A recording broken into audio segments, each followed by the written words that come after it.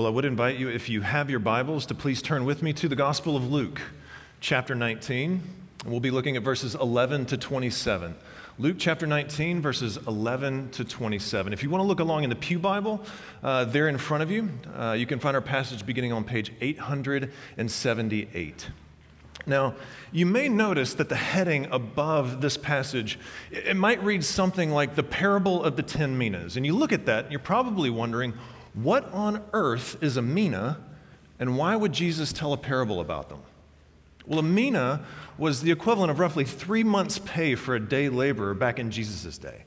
Now, it's not a crazy sum of money, but, 3 months' pay. It gets you thinking. What would I do with that kind of money? But don't dwell on that question for too long, because I want to give you a little hint about this parable. It actually has nothing to do at all with money. And that's because Jesus is identifying himself with the mina. And he's about to ask the crowd, the people in this crowd, what are we going to do with him? And what are we going to do with the gospel that he has entrusted us with? Those are his two big questions. And so before we read our passage, we need to first understand a little bit of the context. Now, just before this parable, Luke tells us a story about Jesus and Zacchaeus. Now, Zacchaeus, a wee little man was he, was what we would call a social pariah, meaning everything about who he was and what he represented was hated by everyone in town. And yet Christ went to have dinner with him. Christ went to his house. And the Pharisees, the religious leaders of the day, absolutely hated Christ for it. Their big gripe was that this man went to be a guest of a man who was a sinner. But it's the last line of that story there in verse 10 of chapter 19 that tells us everything about how we are to understand this parable. Verse 10 says, "For the Son of Man came to seek and to save the lost."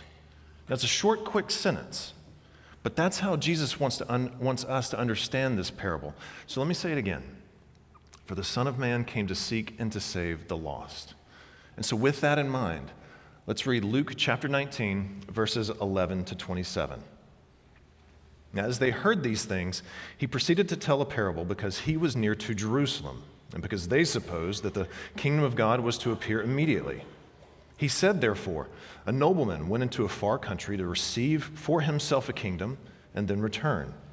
Calling 10 of his servants, he gave them 10 minas and said to them, "Engage in business until I come." But his citizens hated him and sent a delegation after him, saying, "We do not want this man to reign over us." When he returned, having received the kingdom, he ordered these servants to whom he had given the money to be called to him, that he might know what they had gained by doing business. The first came before him, saying, "Lord, your mina has made 10 minas more." And he said to him, "Well done, good servant. Because you have been faithful in a very little, you shall have authority over 10 cities. And the second came, saying, "Lord, your mina has made 5 minas more." And he said to him, "And you are to be over 5 cities." Then another came, saying, "Lord, here is your mina, which I kept laid away in a handkerchief, for I was afraid of you, because you are a severe man. You take what you did not deposit and reap what you did not sow." He said to him, "I will condemn you with your own words, you wicked servant. You knew that I was a severe man, taking what I did not deposit and reaping what I did not sow. Why then did you not put my money in the bank, and at my coming I might have collected it with interest?" And he said to those who stood by, "Take the mina from him and give it to the one who has 10 minas. And they said to him, "Lord, he has 10 minas." I tell you that to everyone who has, more will be given, but from the one who has not, even what he has will be taken away. But as for these enemies of mine, who did not want me to reign over them, bring them here and slaughter them before me." This is the word of the Lord. Now, before we consider this parable, let's go to the Lord in prayer and ask his blessing as we prepare to study this passage. Let's pray. Our great God and Heavenly Father, as we open your word this morning, we do pray, please, for your help. By your Holy Spirit, would you help us as we study the sweet, sweet truths that we find here in these verses? May our souls find comfort, and may our hearts be encouraged. And we ask these things boldly and confidently in Christ's holy name. Amen. Now, I would invite you to please keep your copy of God's Word open there in front of you as we make our way through each of these verses this morning. But let's go back to our two big questions. What are we going to do with Christ? And what are we going to do with the gospel that he has entrusted us with? Now, with those questions in mind, this parable really, it comes in two big parts. And those two parts are going to serve as our two main points this morning. We're going to look first at the king's task, and then second, at the king's reward. The king's task and the king's reward. So let's look at that first point. Now, we're told in verse 11 that the reason Jesus began to tell this parable was because he was near Jerusalem and because they, meaning the Pharisees, supposed that the kingdom of God was to appear immediately. Now, Jesus has already addressed the Pharisees' assumptions of who the kingdom of God was for. He just did that a few verses earlier with Zacchaeus. And chapter after chapter before that, Luke is continuously reminding us over and again that the kingdom of God is for lost sinners.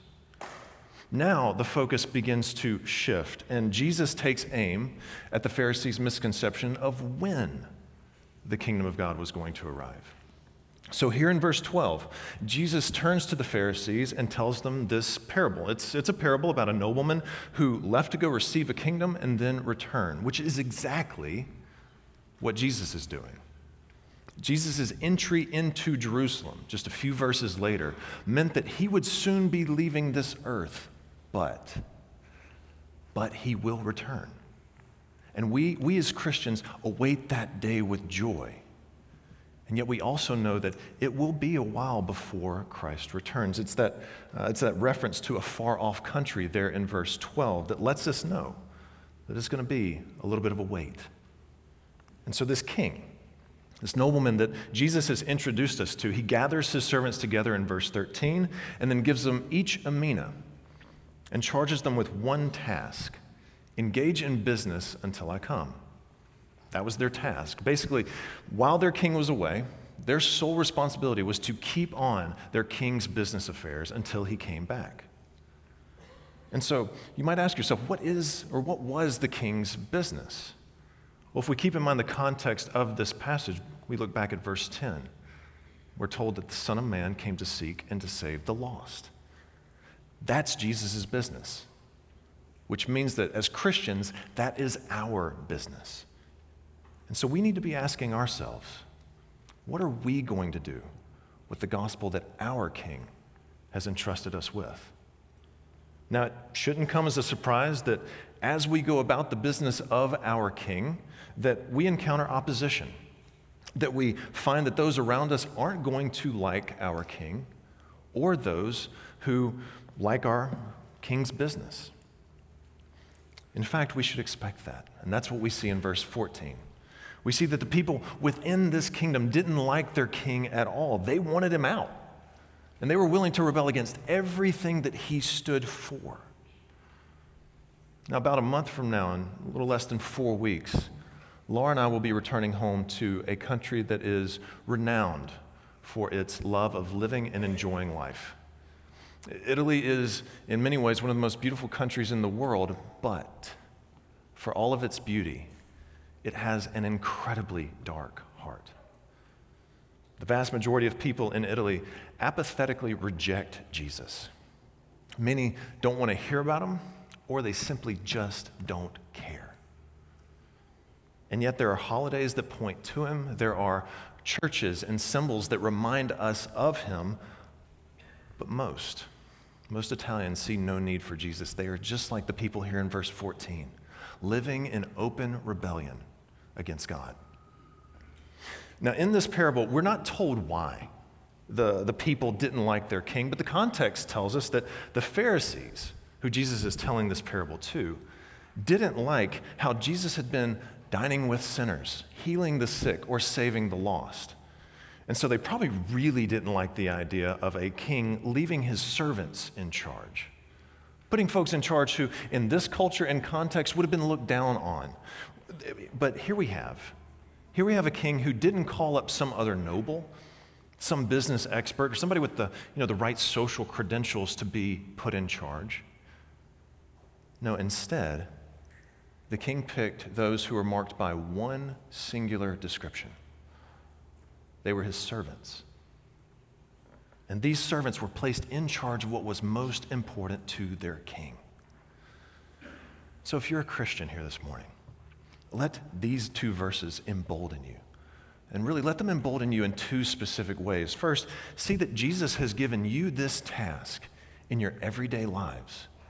The so-called mission field of these servants was in their regular day-to-day activities. So not only has Jesus given you this task in the everyday, but secondly, Jesus has entrusted you with what was most dear to him. So whether it's in your jobs, in your homes, with your neighbors, your family, your friends, you've each been entrusted with proclaiming to those around you that the Son of Man came to seek and to save the lost. That's Jesus' task for you. And so if that's the king's task, well, what then's the king's reward? Well, that brings us to our second point. Now, in verse 14, we find that the nobleman, he's received his kingdom, and now he returns as king, and then he calls his servants in. And out of the 10 servants that got a mina, we're told about 3 of them. Now, in verse 16, the first servant, he comes forward, he's made a 1,000% return. Verse 18, the second servant, he comes forward, and he's made a 500% return. Now, it is worth noting that none of the servants claim credit for their work, nor do they claim the mina as their own. Look how they refer to it. It's never theirs. They each say, Lord, here is your mina. Now, we might expect these servants, we might expect them after all of their hard work to maybe be rewarded with a little break. Maybe something like an early retirement, a long vacation, a chance to kind of put their feet up and take things easy for a while. But that's not what we find at all. Look at verse 17. For his 10-fold return, the first servant, he's given 10 cities. And in verse 19, the second servant, he's given 5 cities. So in other words, the king's reward isn't rest. Instead, it's more and more opportunities for wider service.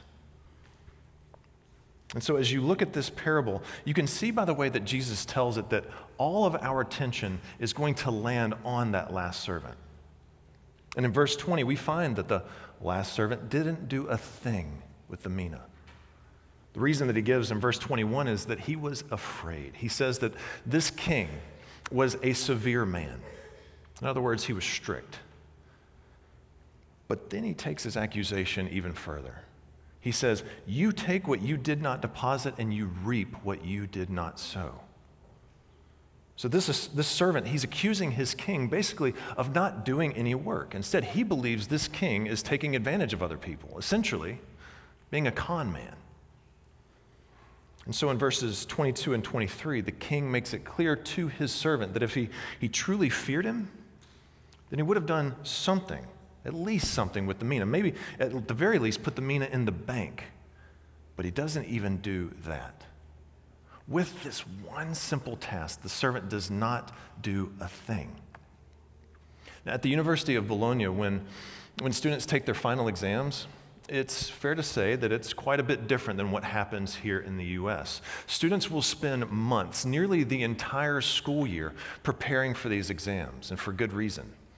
Now, like it is here, students are given a date and time, but instead of sitting at a desk and marking answers on a sheet of paper, they have to stand before a panel of their professors. And these professors can ask them anything about the subject that they've studied. Now, I've heard horror stories about the questions that they ask. Questions like, what's the first word in the textbook? Or there's the most infamous one, what time is it? Which is why a lot of students they'll wear a wristwatch because they're not allowed to turn around and look at the clock in the back of the wall. It takes test anxiety to a whole nother level. Now, I went to go see my friend Andrea take his geology exams. He did just fine, but it was the guy before him that completely crashed and burned. Now, every student was asked the same first question. What is the foundation of the earth? And this guy could not give a straight answer. Around and around and around he went before finally one of the professors stood up and told him to quit speaking. That student was given one simple task, but he didn't do anything to prepare. That student was dismissed, and that was it. Well, here in verse 24, we have the king who tells this unfaithful servant to give his mina to the one who has proven he could make good use of it. Now, from verses 25 to 27, the lines begin to blur between Jesus' real-world circumstances and parable. But we don't need to walk away from this passage thinking that the moral of the story is that the rich get richer and the poor get poorer. So please, don't read verse 26 and think that's what it's saying. That's a horrible way of viewing this passage. No, the moral of the story is that even with the smallest gift, something as small as a mina, it needs to be put to good use. So as Christians, our task is not to be inactive. Our task is to carry out the business of our King.